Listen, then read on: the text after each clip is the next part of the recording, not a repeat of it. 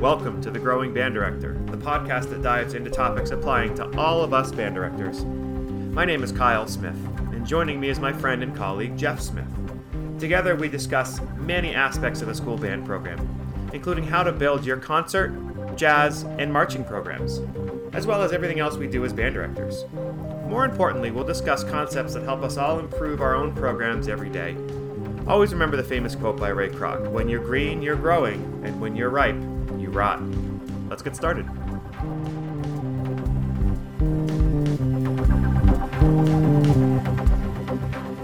All right, welcome everybody again to The Growing Band Director. This is episode 9, and this is going to be all about marching band show design. Jeff, how are we today? Great. How are you? Oh, just peachy. Just living the life. Before we get started, thanks everybody for subscribing and checking out this podcast week after week. Looking for some new content, and I'm excited about some other guests that are coming up later this month that I think you are going to recognize and hopefully enjoy the conversations that we have. So, continue to tell your friends about the podcast and keep spreading the word if you would. Before we start, I wanted to tell you about Maine Saxes, which is a one-on-one saxophone specialty shop providing expert repairs, sales, and private saxophone lessons in New Gloucester, Maine. At Maine Saxes, they work with you individually by appointment only, so you get personalized attention whether you need a saxophone repair or you're shopping for a horn, mouthpiece, reeds, or accessories. They offer a carefully curated selection of overhauled vintage and modern horns. You can test them in person, knowing they're playing their full potential, as well as some of the new finest handmade mouthpieces from artisans like Aaron Drake and Morgan Mouthpieces. You can visit them at Maine Saxes, that's MAINE, saxes.com for more information or to browse their inventory. And also in the New England area up in Portland, we have Banjo Music, run by Joe Betancourt and Sean Potter, and they take all these great used instruments and they do their magic on making them play like new horns, and you get great horns at very cheap prices. So that's banjomusic.com. Wonderful people, wonderful business, and let's keep pushing some business their way.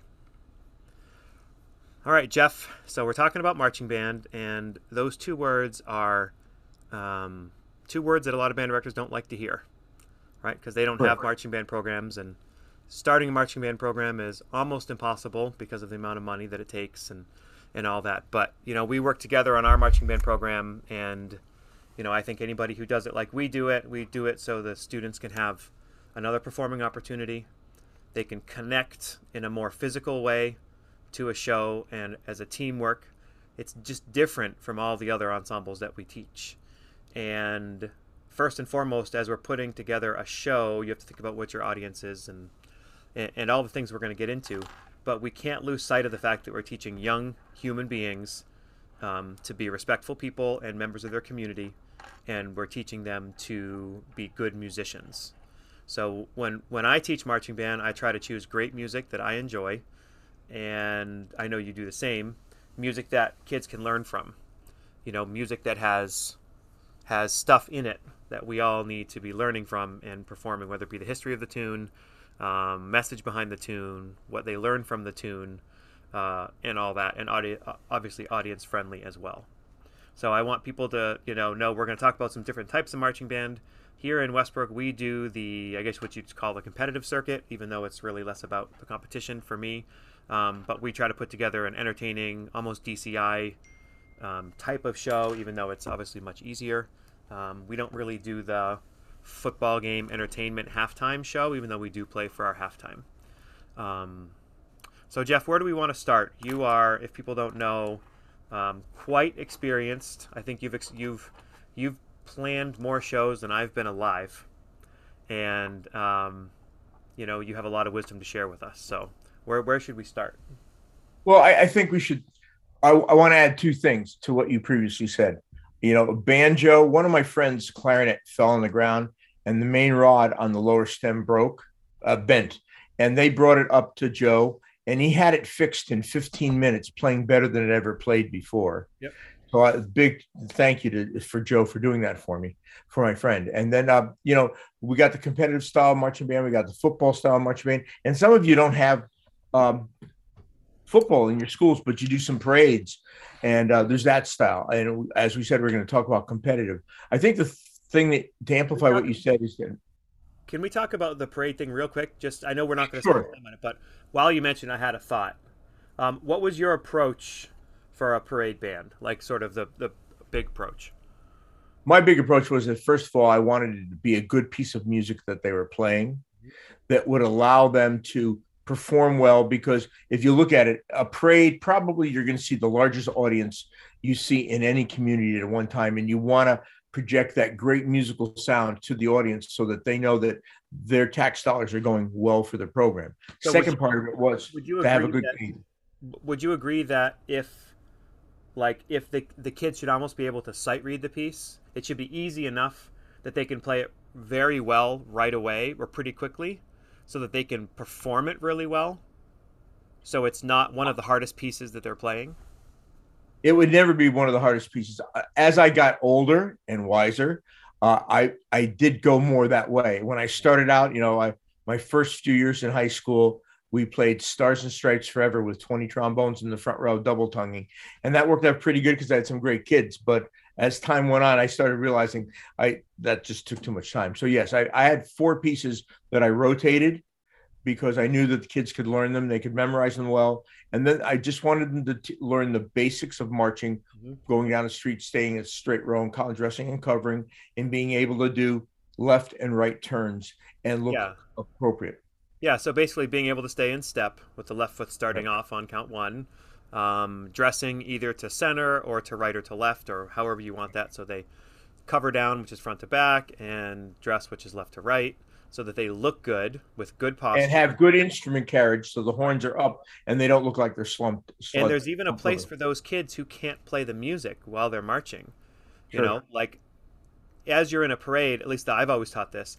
I would rather a kid, if they can't march it and play it for a part of it, I'd rather them march it and look really good, and because everybody will see that, and then when they're ready to jump in and play, they will, rather Yes. than kind of fumble down the street and try to play some notes.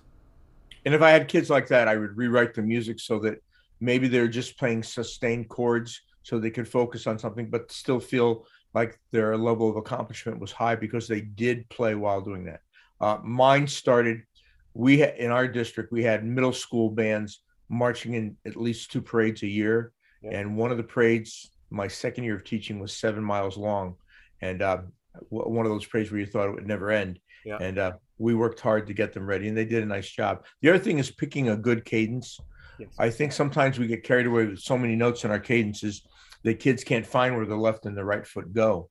And I think we need to pick one that is accessible, musical, and allows a child to find left and right And the and and stay the, with and it. the parade route people can clap along to it. They can keep. Correct.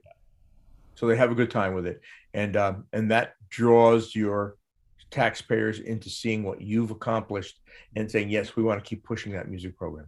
So to me, I mean, especially if we're doing Memorial Day parade and Veterans Day parades and things like that, if you have something that's patriotic in nature, and I mean, my view, patriotic in nature and easy, and they can look good, then they tend to like it more, and the crowd likes it more. I found that. There's a plug. There's a piece that I found in our library when I got here a long time ago called "Salute to Freedom" by Mhm. Andy Clark, and it has three movements. But what I decided to do was to do the first movement and the third movement, and each one is 16 measures long, and it goes from the key of B flat to the key of F. So we just added a two measure drum break in the middle, and it worked fine. It features the trombones near the end and the highs in the beginning and near the end, and it works really really well. I guess I would just say my biggest bit of advice for people who have to march is they choose a march. They choose like a standard march, which has a lot of stuff in it, and then they're not super successful. I would just love to see every high school and middle school band looking as good as they can look. Because steady beat is not something that's just ingrained. I know a lot of people say, well, everybody has steady beat. Well, yeah, when they're walking, maybe, but the kids who can just play with steady beat, I firmly believe that's a developed skill. Some have it in middle school and some don't. But if we just don't over program that parade tune, if we just find something that really works well, and if you can't find something, look harder. Find somebody to arrange it. You arrange it yourself. Even we got to a point where our beginners in Westbrook, all the kids play the melody. There's none of this harmony stuff. Like literally, they all get the main melody, and we write it out in the best key possible for them. I think we use E flat major, so they don't have to go above the break for clarinet, and strengthen numbers and make it easy enough. And that's worked really well for us. Everybody thinks the band sounds amazing. Nobody on the parade route is going to say, "Wow, you're not doing that in the proper key, or you're not doing that. That's not complicated enough." That's just not an issue. I think one of the other things that band directors have to think about is the placement of the percussion section and the placement of the low brass, particularly the trombones. They need to make certain that the percussion section is in the middle of the band. And in the forward section of the band, I recommend they put the trombones first so they have slide room. And then saxophone section, though they're woodwinds, and other low brass, ending with tubas, then percussion. Then in the second half of the band, have it lead with the trumpet players, the clarinets, the flutes, and the piccolos. And that way, there's an easier hearing of what's going on.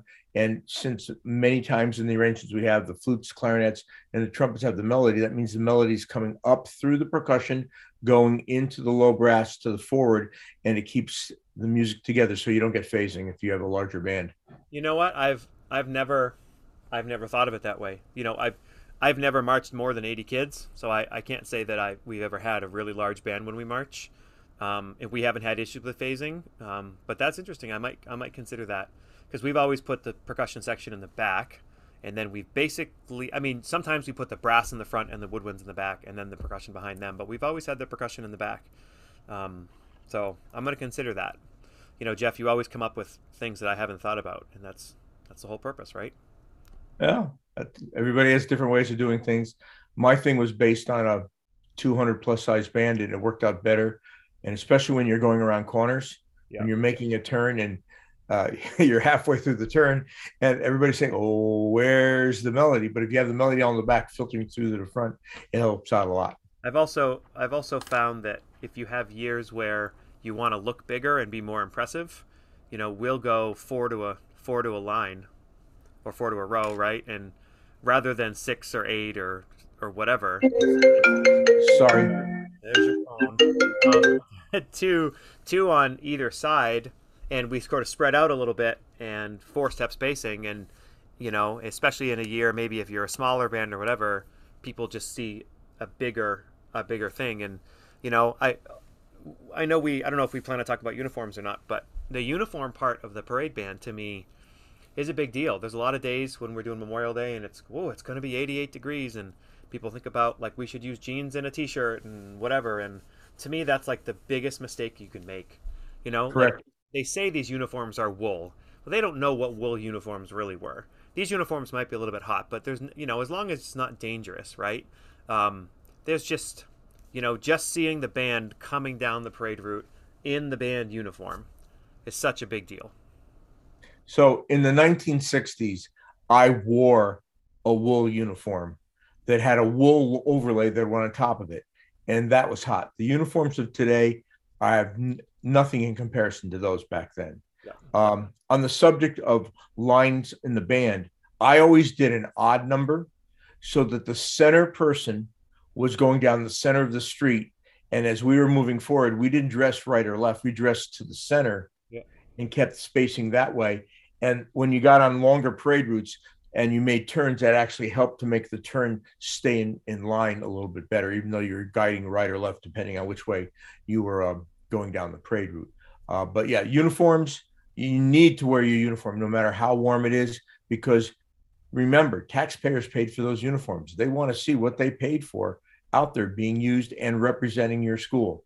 And the last thing I'll say real fast is that with high school, I always did an easier song, like you said, and I always played the school fight song, because there's tons of alums on that side of the road that want to hear the school fight song. So we did a cycle cadence, the song we picked for that parade, cadence into the school fight song, and then we do 2 or 3 reps of the cadence and we'd start the cycle over again. Yep.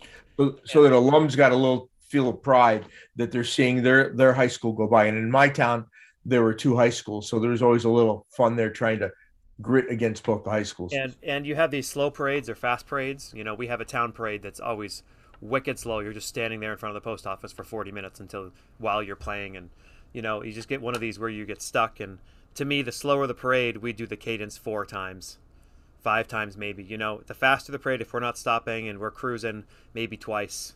Especially as your brass players are getting tired, the more cadence time, the more time they gain last.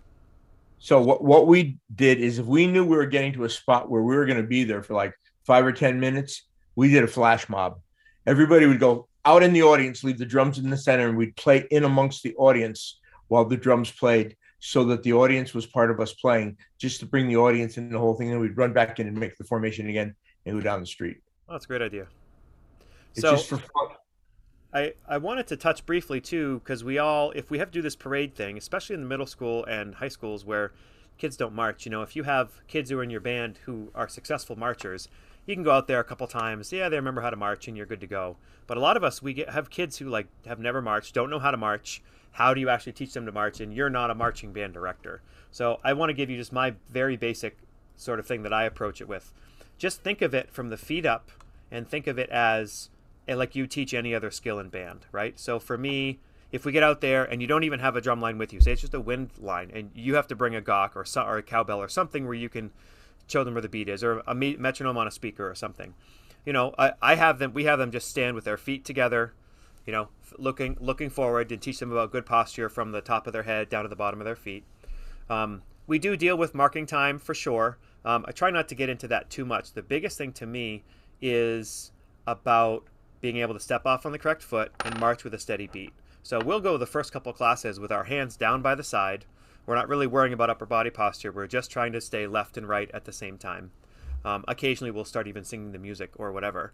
And then maybe once they're doing that okay, we teach the horns, having the horns up. And we teach, okay, now can we do that and hold a long tone?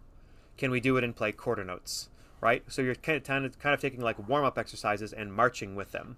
So you're getting used to what that's like to be on the correct foot.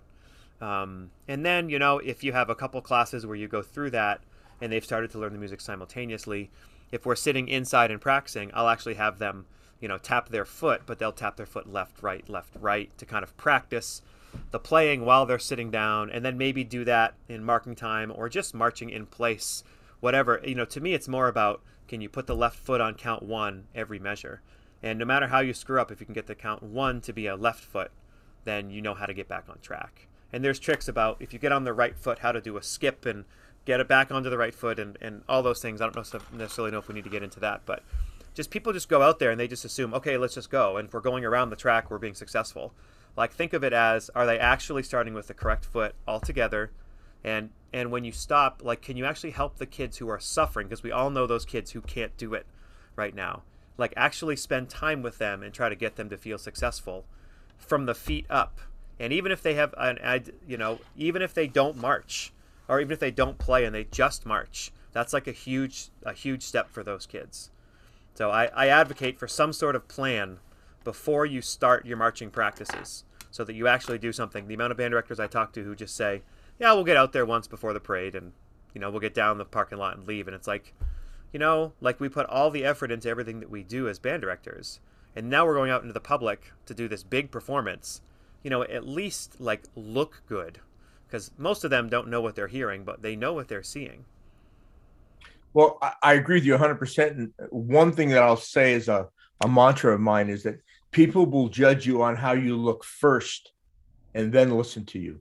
They don't listen to you first and look at you second. So the visual has to be clean. And then to help out the younger band director who's trying to get them to get their feet together, everything you said is excellent. The other thing I used to do is I used to take a pair of old go-go bells and a big drumstick, and I'd put the lower bell on the left foot and the right foot on the higher bell, and go boom, bing, boom, bing, boom, bing, to help them in the beginning, so they could have a visual aid to help them go by that.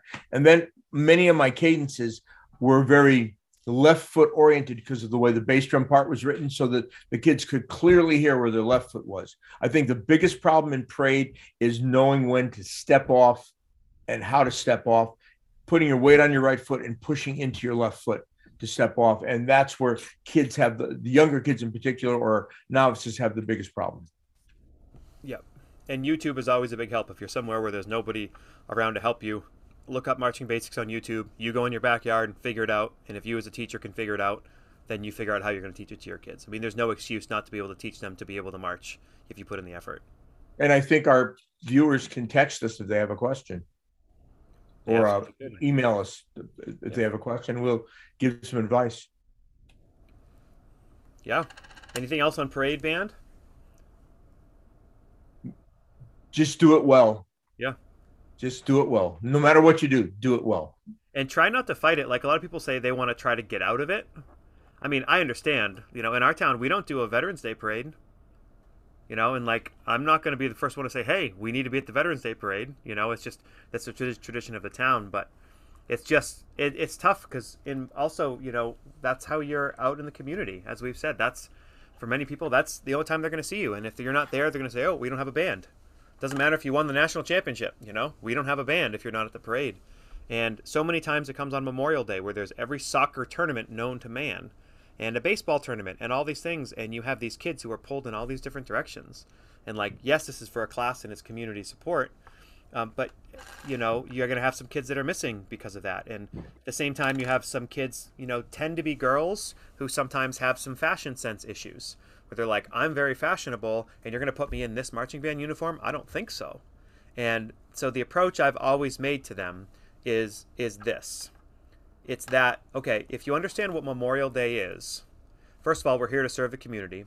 Memorial Day is for people who've lost their life in service to our country. And I would say, in 100% of the time when they've lost their life in service to our country, they were wearing a U.S. uniform while that happened. So if we think of the bigger picture and not ourself, that realizing what this is about and understanding that, okay, this is maybe not the fashion that you want to wear, but the second part of it is that if we do this correctly, your parents won't even know where you are as the parade goes by, unless you have a very distinguishing characteristic. You're really tall or really short or whatever. But the goal is to actually make you blend in with everybody else, and that will help. So that was a struggle of mine when I was younger. You know, having kids who said, I don't want to wear the uniform, and that was really an issue. And just trying to teach that pride and the character thing is a really big deal. At my schools, it was every kid had to do so much community service, and this counted as their community service as well as a grade. From the minute they got out of their car to the school, all the way to preparing and getting on the bus and then coming back and leaving. Like, it's, for me, it's not the community service of just being on the street. It's all the prep work that it takes in order to do it. Yeah, I rarely had a problem with the whole thing. And in our community, just as to band directors, my colleague and I would be, one year we'd be at the front, and the next year we'd be at the end. So whoever got to the front and got to the end of the parade first would text the other person, beat you. And to this day, my friends who are back in that same school district, okay, who's going to come in first today? Just because, you know, you had to make it fun. And what we did is we had our kids go to the middle schools and teach the drum lines and teach the guards. And then while we were waiting in the setup area for the parade, as band directors, my colleague and I would go around to the different middle school bands, and we'd see the drum line and the guards, and we'd rate them and give them a gold medal or a silver medal for preparation. And then that would go back to our group, to the kids who prepared, and say, hey, so-and-so and so-and-so taught this guard, gold medal. You did a great job. And it just brought camaraderie, and it also helped back to that recruiting thing where the kids got to see other kids coming into the middle schools giving them a hand. You know, you mentioned gold medal, silver medal. You know, I'll put a plug in for the way that Maine Band Directors Association does the competition portion, is that we award gold, silver, and bronze medal, but not as a first, second, third, but as achieving a standard, right? So multiple bands can get a gold, or no bands can get a gold, and I have loved that, because it's not about what the town next to you is doing. It's about what you're doing and how you can achieve that. And if judged correctly and taught correctly and you work hard, you can leave with a gold medal every single year. And that's a huge deal. So, you know, I know there's still a lot of places that go first, second, third. And I'm not saying that I'm against competition completely, but I do find that the competitive music thing is less and less for me all the time. And it's more about how we compete against ourselves and how the kids compete against themselves to get better, to be the best version that they can be. And I don't disagree with you. I come from the other side, highly competitive, competed in everything we did, but it was always also to make them the best person they could be and the best musician they possibly could be. So let's talk about designing this show, right? There are two basic approaches. One approach, which we subscribe to, is let's customize a show for our kids that we want to make happen.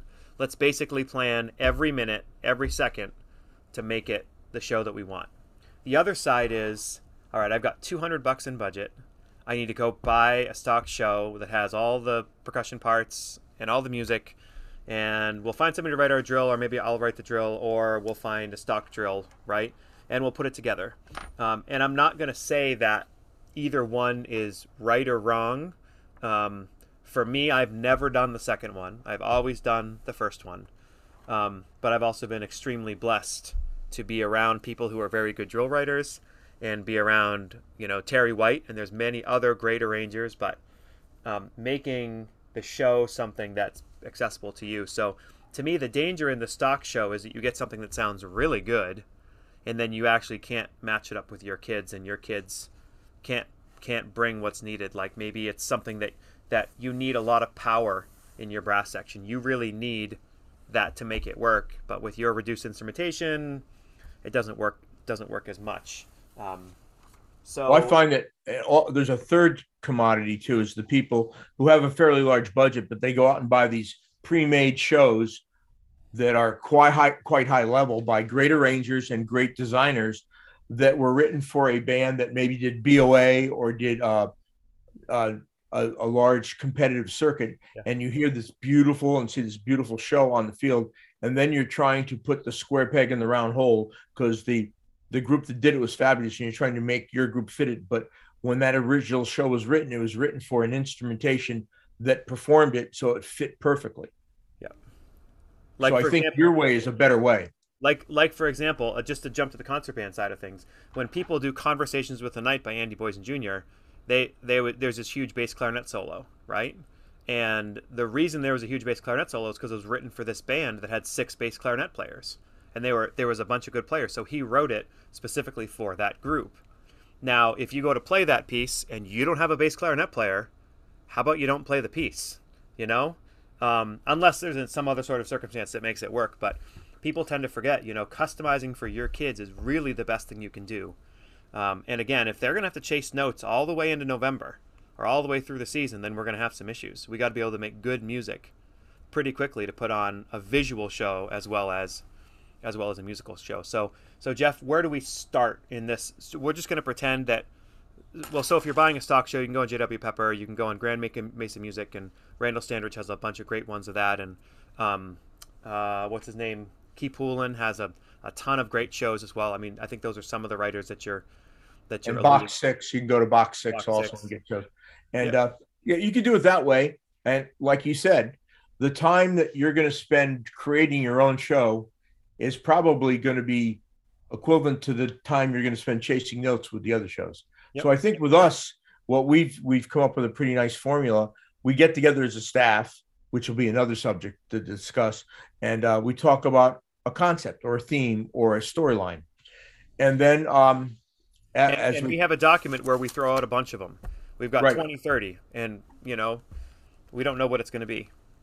And we discuss it down. We get it down to a basic concept, and then we go and we do the same thing, fitting music to this concept that we want. But the storyline comes first.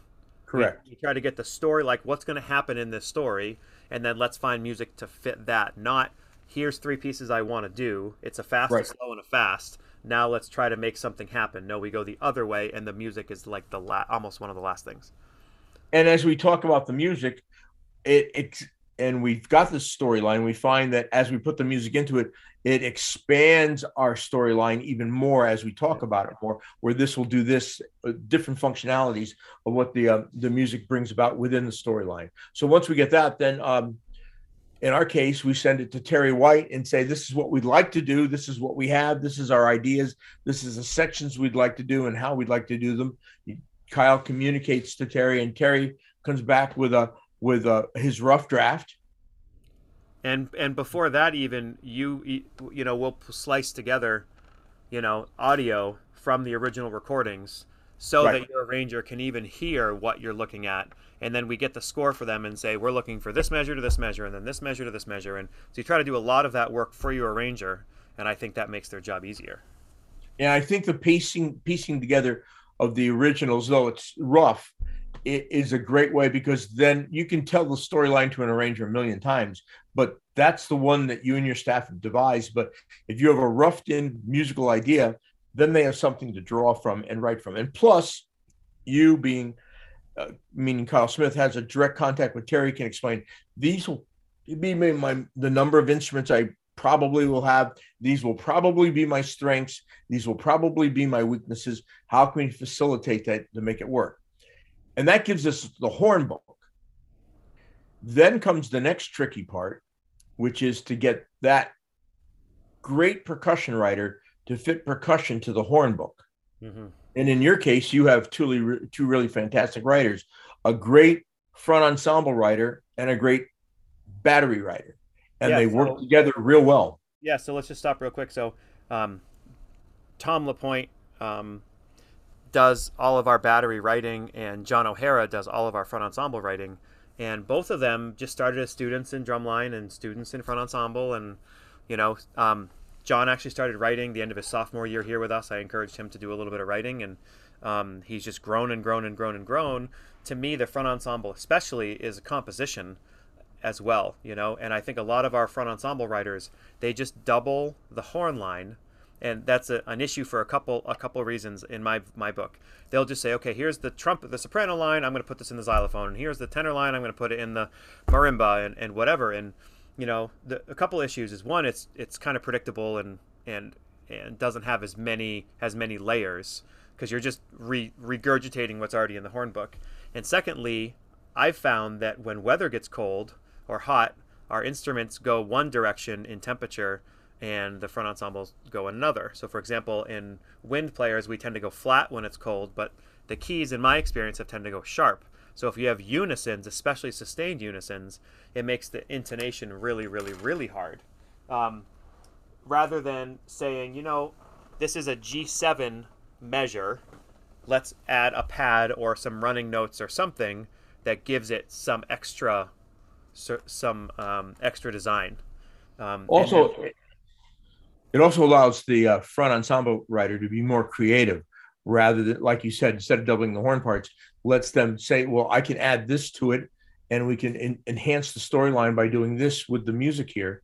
And they also need to understand how the use of electronics, whether it be a bunch of triggers on a pad or what have you, or voiceovers, how they can be part of what they're writing. Yeah, and if you have somebody who's trying to write, but you don't really know how to do it, and you've got somebody who's trying to learn, one of the best things we learn about as music educators is score study, right? So find some marching band shows that are already written out and just buy the $7.50 score, and take it. I'm not saying those are always the top shelf stuff, but find some stuff you like and just get used to, like, what does drum corps sound like, or what do these arrangements do in the front ensemble, and then just start mimicking that, start copying those sorts of concepts. And if you have somebody who's in it for the long haul, who wants to try to do it year after year, they're going to keep getting better at it. I think one of the other things you got to think about with the front ensemble is that you get some of these crazy drill writers that stage the front ensemble not right in the front, which I'm one of those crazy drill writers. And so that has to be taken into consideration as you write the front ensemble book too. When Tom started writing the battery books for us, he was actually raised in a system of rote teaching, and they would learn it measure by measure just by what they were taught by the teacher who taught them. And they produced some really, really good drum lines. I mean, I think probably the best drum lines that have ever occurred in this state came from that system. But then when Tom realized, when I told him, our kids can read music, let's work on writing it down more, that was sort of a learning curve for him because he wasn't used to learning it that way. So in the writing part of it, like instead of writing a half note, he'd write a 16th note followed by a 16th note rest and an 8th note rest and a quarter rest. There was just some stuff we had to fix, but the biggest thing in Tom's heart was he just wanted to improve and get better and grow. So over the few years where he learned that, he learned that whole piece of it. And having a battery writer who can really write to the strength of their kids and write split bass parts that are the level they can perform and write the snare book and write the tenor book for the level of their kids to feature them, that's a real big talent. It's not just, whatever notes I want to write down. It's like, I think the battery writer needs to be able to play all of it and then say, how hard is this? And then whatever difficulty it is, does that fit the kids that I have who are going to be on that instrument? The other thing is too, as you get your writers, I'm pretty sure Terry White uses Finale, but I use Sibelius, John uses Sibelius, Tom uses Sibelius, Kyle uses Sibelius. So we once we get Terry's thing, we get an XML and we put it into Sibelius, and then we all share it. And then comes the next thing, is all the versions of Sibelius, whoever's writing. I'm on Ultimate, John's on 7, Tom's on 8 or 6, I can't remember. I don't know what you're on. And so we all learn to share our parts so that we can put them on Google Drive and share them and all work together simultaneously, talking about things, how to improve the show as a staff before we even get it to the kids. Yeah, and you might have gone over quickly, but for anybody who's going between the program, the XML file, it's when you save it as .xml, and then it's a universal code that they can share and open email and share with the files. And I think the unique thing about what we do is that we're always sharing. We're always going back. We'll send texts to one another. Hey, check out the Google Drive. I just wrote the battery part to the first section. See what you think. Yep. And we go back, we listen, and then we'll write, yeah, I really like this. Could you change this a little bit here? Or could you add a measure here or take a measure away here? So we're constantly revising and improving as time goes on. All right, let's keep going. What are we doing next? So we've got the music book now, and we've got a storyline. Now we've got to get costuming done for the guard, and in our case now the band and the guard equipment and the field design and everything. And that's another meeting or two where we sit and discuss that. We come back and Jessica goes and gets samples of different guard costumes, because we don't have an unlimited budget, and so we go on Guard Closet or use guard equipment and find them and see if we can get them at a reduced price to fit into our budget. So it's not like it has to be the right number of sizes, and that might fit the kids who are in your guard. You got to think about all those things. And the coloration palette that you choose for your show. And if you're going to have props, what props they are. Can they be built, or are they built already and can be recolorized? Color. When you're talking about color, I remember seeing a talk by Greg Bim and somebody else. But if you don't know Greg, he's at Marian Catholic University. And I mean, Jeff, we haven't talked about him, but in my estimation, from what I've known, one of the truly great programs in the country. And one of the things he was saying in his talk was that your guard costuming and colors need to be like stage makeup, in that from close up it's almost offensive and doesn't look very good, but it really pops when you're in the stands. When I was a younger teacher, I didn't understand that, and it always looked good up close, but then it didn't have an effect from far away. So we want to be thinking about 50 yards away. What does it look like? Yeah, if you can get anything that's any YouTubes that Greg's done or Dick Ciceto's done formerly from Carmel High School, those are the greatest lecture classes you can go to, and they'll teach you so much. And Greg's right. Up close, it's not going to look beautiful, but nobody's standing up close. Everybody's up in the stands watching, and it's got to be exciting. So we go and we pick our costumes, and we pick our what we do lately is we have the bibbers, and then we have a top designed for us to go over our costumes, because our uniforms are a bit dated, and we're trying to go with the activity like DCI is going with, and like DCA is going with as well. So I think we use, is it G2 Performance is the company? Yes, we use G2 Performance. And we go without a helmet now. It's just the top that goes over with a little zipper in the back sometimes, and it goes over the bibbers that you have, and it's pretty sleek. We have to deal with what the kid's hair looks like, because now there's no helmet, but it's definitely a more modern look. And the kids like it because they keep it as a souvenir to doing that show, because it's not something you're going to recycle or repurpose. And so as they go older, they can say to their children or their friends, hey, this is what I wore when I did this show, and the show's usually on YouTube. So that helps out a lot. And so now we've got the music, we've got the percussion book, we've got the costuming, and we've got the props all done. Now it's time to start writing the drill. So we had done a storyboard. So before I can start writing the drill, Kyle sends me the numbers, which is probably the most crucial thing, an important thing a band director does, is try to come up with realistic numbers of who is going to be in the band. Now, as a drill writer, we all have to realize that that is always in flux, and Yep. we've got to be prepared to adjust for what happens when band camp starts. However, I do have a method that I think Jeff appreciates, which is more work. But basically, when we have signups for marching band, I give them a promo video that is supposedly hype them up, and it usually has some sort of pop music or something on them that makes them think it's going to be the funnest thing ever, which it is. And then, they get they go on Westbrook.band, which when you have a website like we talked about in our branding episode that they can easily find, they can sign up right there. The only way to sign up is to put all their medical information in and have their parents do this and all the information. So we get a Google Doc with them signing up, and that's how they sign up. They don't sign up by going up to a piece of paper and writing their name down on a Friday afternoon, because we find that, yeah, we might lose a kid every few years. But all in all, if the kids have gone through that, the parents know about it, and you communicate the schedule as they're signing up, then you've got 6 trumpets, and you've got 7 baritones, or whatever your number is, and you can count on that and move forward.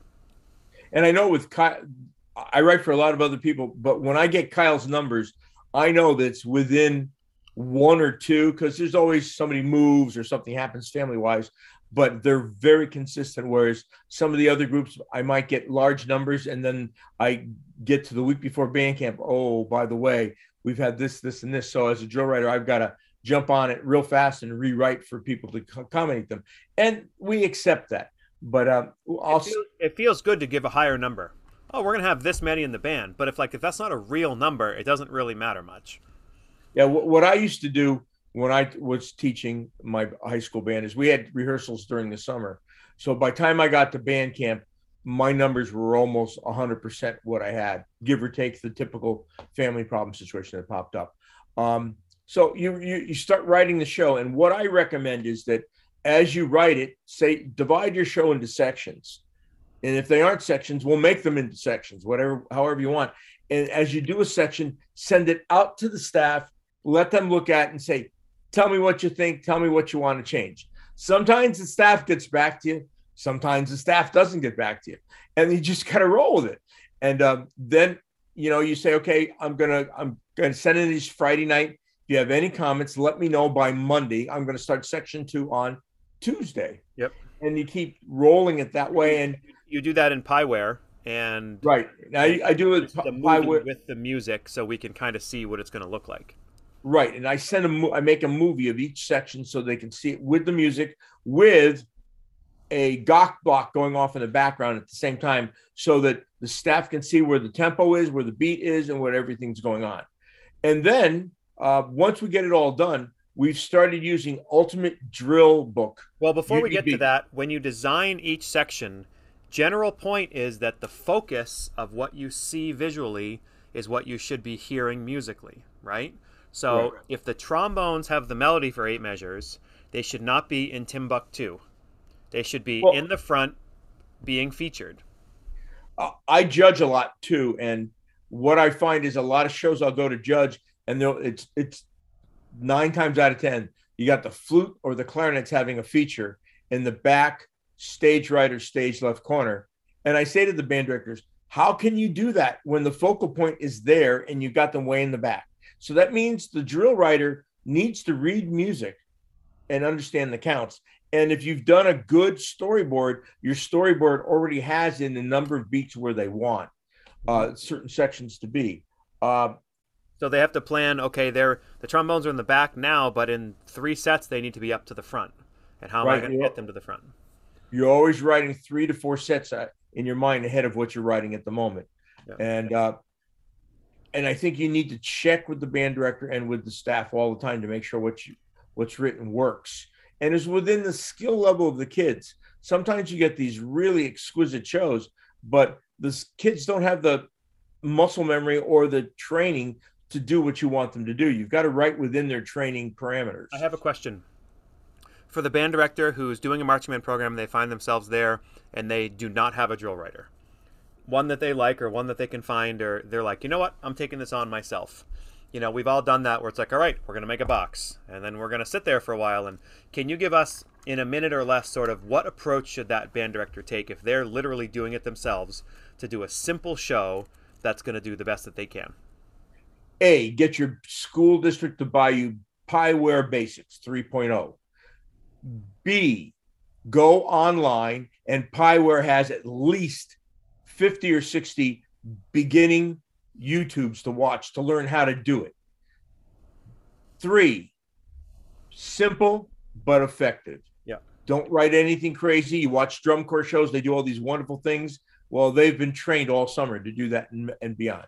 Make it simple and effective so it brings out the high points of the music. Yeah. And in my case, remember the 20-second rule. Every 20 seconds, there needs to be a picture change that makes everything look totally different. Yeah, and something every 20 seconds where somebody's going to clap. Something right. Something that's happening. Give them time to clap. Don't give them, okay, we're done. Sometimes transition is very important from picture to picture, but sometimes some writers never give you a picture. So there's nothing for the audience to respond to. And you have to have the audience have the ability to buy into your show as well. Okay, so say you've written this show. Now you have to say, okay, what do my kids need to be able to do in this show in order to perform it? And that's how you build your basics block, right? Which is similar to parade style. I do it a little differently that in my mind. I know what I want them to do, and I'm pretty sure I know that they can do that. The basics block comes after that so that we reinforce that. So it's just a natural transition into the show. And a really great way to do basics block is, you have your mark time and you deal with some upper body stuff, and you can put in some really basic dance moves that you might use in your show, and you can teach it during that time. One thing that Jeff suggested to us a number of years ago, and I really love, is you come up with like a cool pop soundtrack that the kids can do silently as a warm-up to this, and they go to a show and they can perform it and they feel like they are sort of the superstars of that show, and they're not doing it to a goth block, they're doing it to this soundtrack. And I think we kind of get that from the Winter Guard side of things. They like to do that. And when you're in rehearsal and you're doing the block, you can also then incorporate some of your basic musical stuff too, right? So whether you're playing scales or lip slurs or what long tones doesn't matter, but just trying to find, like we do in our bands, okay, we're taking 5 or 10 minutes every day and we're going to work on technique and reading and just all the things so that we never just work on the music we're playing. That's important in marching band too, is that we're always thinking about how am I improving these kids' skills outside of just playing the show, because it's easy to go, we got 2 weeks to a show, let's jump in and do it. But we want to try to get that basics time in, even if it's 5 minutes, every single week. And one thing, Jeff, that you've done that I really appreciate, we might have a basics block that's like 64 counts long. Well, we might not learn all 64 until the end of the season. That you're really good at, like, we're going to learn 8 counts, and we're going to do that. The kids don't know it's longer than 8. We're just going to do 8. And then we'll slowly give it to them as it's ready throughout the season. Right, and as the skill level develops. I think the next point we'd have to talk about is teaching the drill that was written. We as music educators have been taught how to teach music, but now we got to teach the drill. And it's the same concept.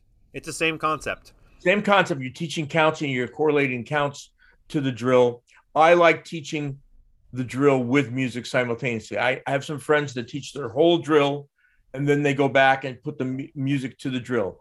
I think that's counterproductive, because if you teach the music with the drill at the same time, the kids, you learn to understand where the musical cues are better than counting. Okay, at count 20, I do a +1 to the right, whereas they know on my B flat, I know when I go to the D in the next measure, I move to my right.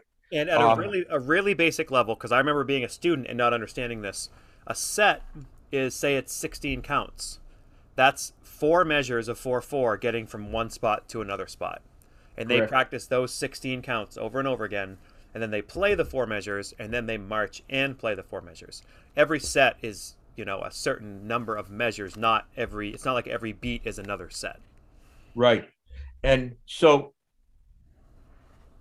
you've got your drill written in, hopefully you wrote it in Pieware, and you get a coordinate sheet which shows each set, number of counts, the measure numbers, and what they have to do. And And that's the way Kyle and I did it for a long time together. And then we decided to try Ultimate Drill Book. And when we first tried it, we had a choice of using our cell phones or using a drill book they put out. And Kyle wanted, and very honestly, I thought after I thought about it, it was a great idea. He wanted to reduce the online time for the kids because they get too much online time. And it was a very valid statement. It was a great statement. But then as time went on, we decided, well, let's try the cell phone. And since we've gone to the cell phone and using UDB or Ultimate Drill Book, I think we've cut our teaching time almost in half. Yep. Because not only can the kids see where they're going to the next dot, they can see what yard lines they cross over on what count. They can see the path that they go, and they can hear it and keep the music going at the same time to watch both.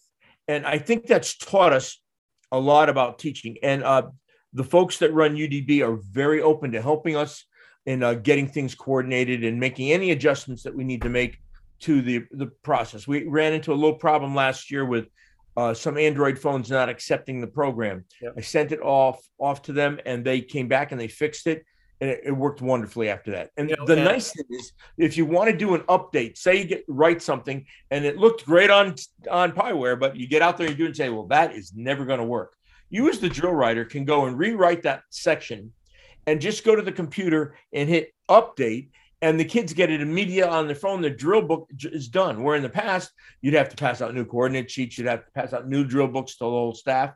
And it used a lot of resources and a lot of time. Now it's just the drill writer's job. Get it done, send it out, and the update is finished. And regarding cost, like we've talked about uniform tops that are custom, and we've talked about the UDB app. We don't have a fee to be in marching band. A lot of these places, to be in marching band, you need to pay $2,000 as a band fee and all. Like, we don't do that. We always offer to pay if a child cannot pay. The UDB app, I believe, for the session that we go for, that level, it's $10 per kid, and the top is $50. Last thing I knew, it was in the upper 50s, and we ship them all together because they do $15 of shipping, whether it's all of them at once or for each separate one. So, if a family paid for all of it, we're talking $70 for all of that. But again, we have a number of kids who say, we can't afford that. But most families, if they find out in May that they're going to owe $70 in 3 or 4 months, can make that happen. Yeah, and we had every kid use it. The only thing you run into is some of the younger kids may not have a cell phone. Mm-hmm. And in that case, you just have to tell the drill writer, please print out a coordinate sheet. And you print it out, and the kid learns from that. But I'm sure that you'll find out that it carries through, that they eventually get a cell phone. And not to show my bias, but if you've got a kid almost in high school or in high school who doesn't have a cell phone yet, they're usually okay. They're not usually the issues when it comes to learning drill. I mean, we just had a girl, I won't say her name, who came in, and she's like the superstar already, and she's young and all this, and no cell phone, but I don't worry about that. She learns it faster than the kids with the cell phones. I got to be honest, when I found out she didn't have a cell phone and she was doing the sheet, I said, we're going to have to give her a lot of special help. And she learned it faster than anybody else, because everybody else she did it. She was wonderful. Yeah. And the other thing is, when you take out this UDB license with them, it goes for a year. So if you're doing winter percussion or winter guard or both, you can have it there you don't have to pay an additional fee. And I think it's been a great teaching tool. The music part, you get the music, you got to teach the music. You get the drill, you got to teach the drill. But it's the same thing. The child can go home and practice their music, and Kyle puts these wonderful play along, so the kids, after they learn it, get to play along with it or with the full score. And then for the same thing with marching band. You can march your drill by yourself with your cell phone and practice on your own. For the play along, I just take the full score when it's all written, and I put it in Sibelius. And if you click on the mixer and you mute or you put all the parts down at 10%, you keep the battery maybe at 20%, and you put their part at 100%, you can hear the whole band playing, but your part is clearer. Now, yes, it's a computer audio, but that doesn't matter. Like, it's accurate, it's right, and they can hear it within context. I'll even put up in the folder, here's the clarinet practice track and the clarinet slow practice track. So they have one under tempo and they have one at tempo to help them. So that's been a big teaching tool for us. And we have to keep in mind that as you build the show and you start going through it a couple weeks in performances, you're going to want to change some stuff in your show.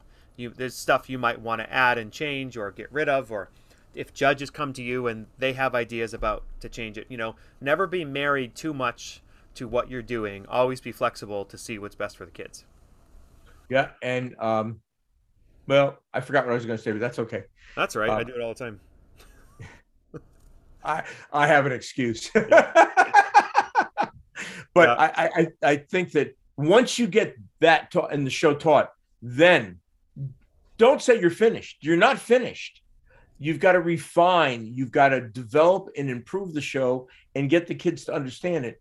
And that's the long term. That's performance. That's the performance aspect. And I think that too many directors figure once they get through band camp and the show's taught, okay, I'm done. We just got to go and perform. No, it's those rehearsals where you're making things, creating clarity, creating greater balance and blend, improving intonation. We spend a lot of time talking about intonation, but how many times have you heard, well, I'll give you an example. I hate it, but that Infinity commercial that's out there right now, where they've got all those kids playing also Sprach there, Zarathustra, and they're playing and they're totally out of tune. And I just want to take something and throw it at the TV because, first of all, it's diminishing us as music educators. It's diminishing the children learning to play because they could be been taught to play in tune. Yep. And we spend a lot of time talking about intonation, balance of chords, what notes have to come out better so that we have a better sound on the field. It's just concert band on the field. Right. And for those of us with jazz programs, just think of it. If all your brass players play for 200 hours of rehearsal over the fall, how do you think your brass section is going to sound in the big band? Way stronger because they've been doing all the warm-ups. They've been playing all the time. Even if it's the same 7 minutes over and over, it's on their face. And they're just, especially if you're warming them up correctly and warming them down, if you can get them to not create bad habits, then that's a really, really big deal. Jeff, I wanted to click on two more things, if it's okay with you, for us to, we've been going a while now, but these are really, really important topics. One is staff design and the other one is metronome use. I'm going to start with metronome use.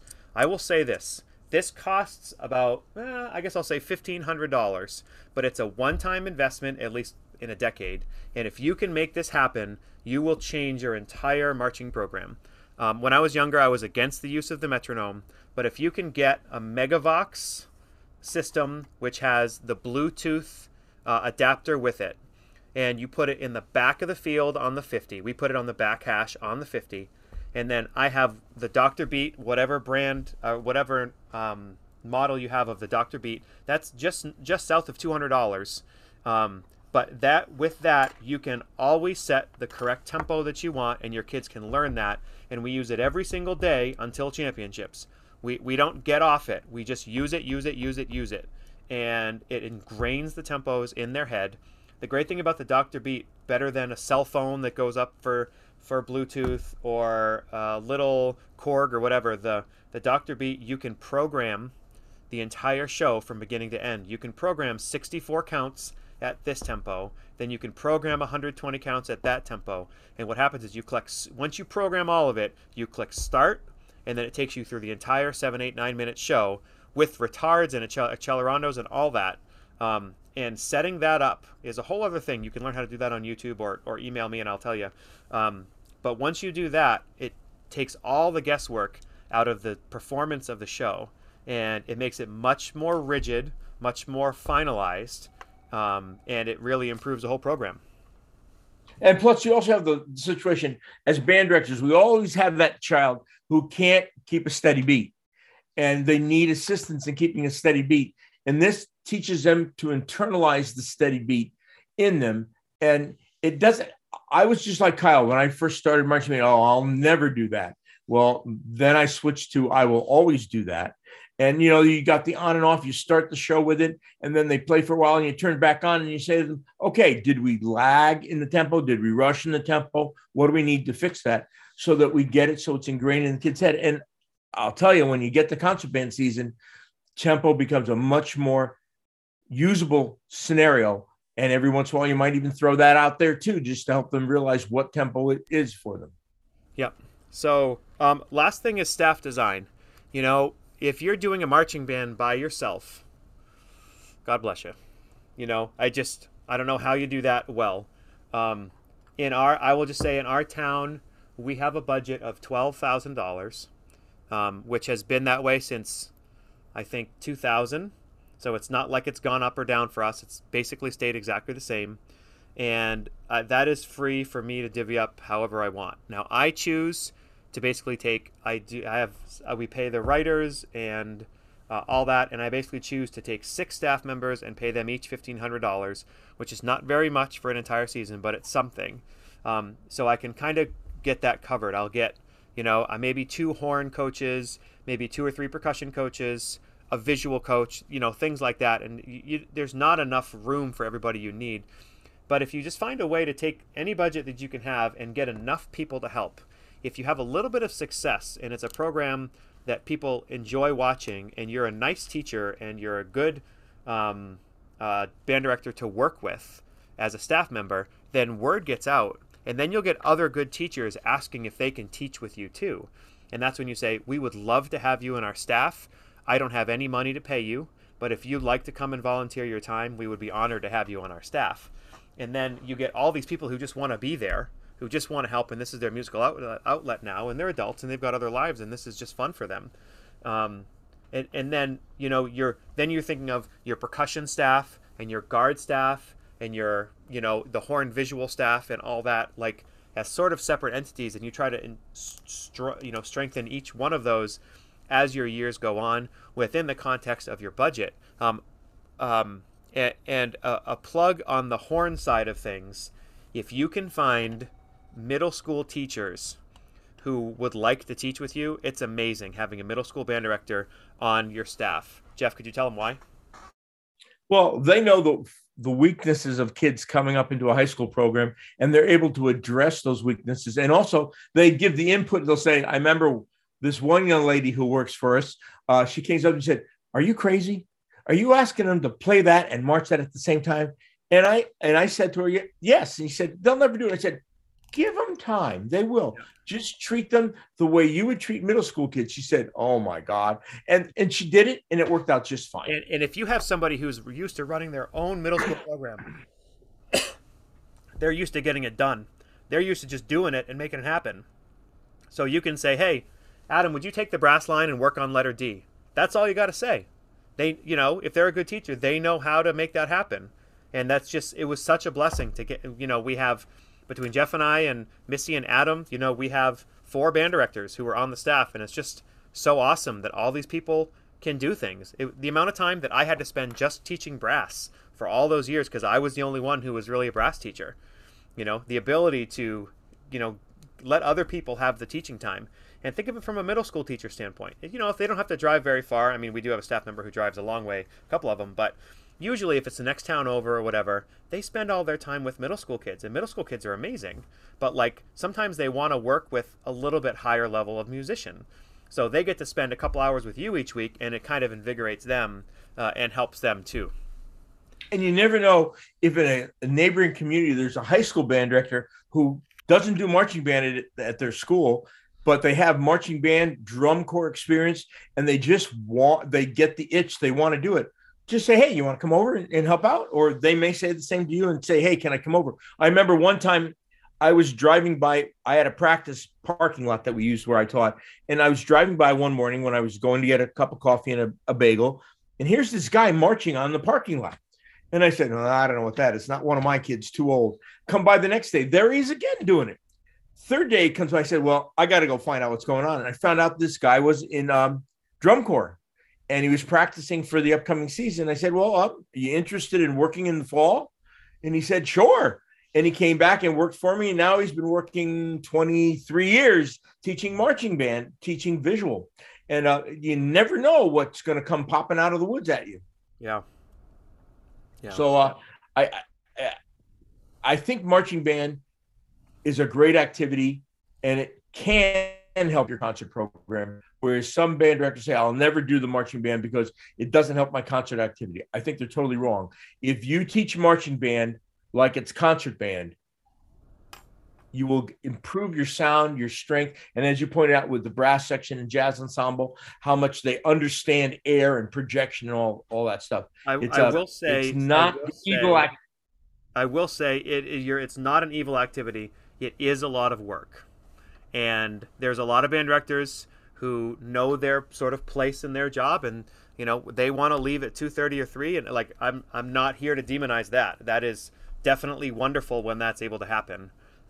So starting one's different, maintaining one's different, trying to keep one going, all that. It is definitely work, but if you can spread that work out and plan it well, it can be a great opportunity for your students. And I think you'll find that you'll have students come back and talk to you over and over again. I watched some of your alums come back and they say, do you remember the 2015 show when we did this? And you'll say, give me a second. Yeah, I do remember that. And it creates great connections and longevity. And development of people, because you're dealing with leadership of kids. You're dealing with performing in front of kids. We haven't even talked about this, but like they go out on the field, and as a band director, I could just be sitting watching, eating a hot dog. I'm not conducting. It's the only thing I'm not conducting, and students have to conduct it, and the teamwork is huge, and the self-confidence they gain from being able to perform in front of thousands of people and play solos and perform these great shows. It develops great character in kids. Yeah, I always used to say it's the greatest developer of esprit de corps in a program. Mm-hmm. And, I think that it also develops some camaraderie amongst the staff with a common goal, where that common goal changes annually, but gives a focal point for people to move around and work towards. All right, Jeff, this has been really fun. I can't wait for our next episode, which everybody's going to have to wait to find out what that's about, but it's going to be really, really awesome. We have a great guest coming for next week. Jeff, any plans for this weekend? Yes, I'm judging the Musical Arts Conference Championships in Stamford, Connecticut at West Hill High School. So you're going south. I'm going north. We have a jazz festival today and tomorrow south in York, and then I'm going up to District 5 up near Bangor to conduct 3 great pieces of music. Randall Standridge's Steel is the closer. The Wellerman, arranged by Paul Murtha. If you guys haven't checked out The Wellerman, it's like a grade 2.5, but the articulation and the history you can get through that in this flex band arrangement, it's so good. And it's got like 105 million views on the TikTok video, and so it's super great. And then the ballad we're going to use is a grade 2 ballad, which is like all white notes, called Rippling Watercolors by Brian Balmages, which is just gorgeous. And hopefully it's going to be a great musical experience for those kids and for me. So until later, Jeff, let's sign off. All righty. Take care. Thank you for listening to the Growing Band Director podcast. If you enjoyed this episode, don't forget to subscribe. And if you want to help spread the word, please give us a 5-star review and tell your band director friends to subscribe too. We're available on Apple Podcasts, Spotify, our YouTube channel, and wherever you listen to podcasts. Also, if you have the time, we highly recommend the After Sectionals podcast for more great listening. Thank you for listening to the Growing Band Director. See you next week.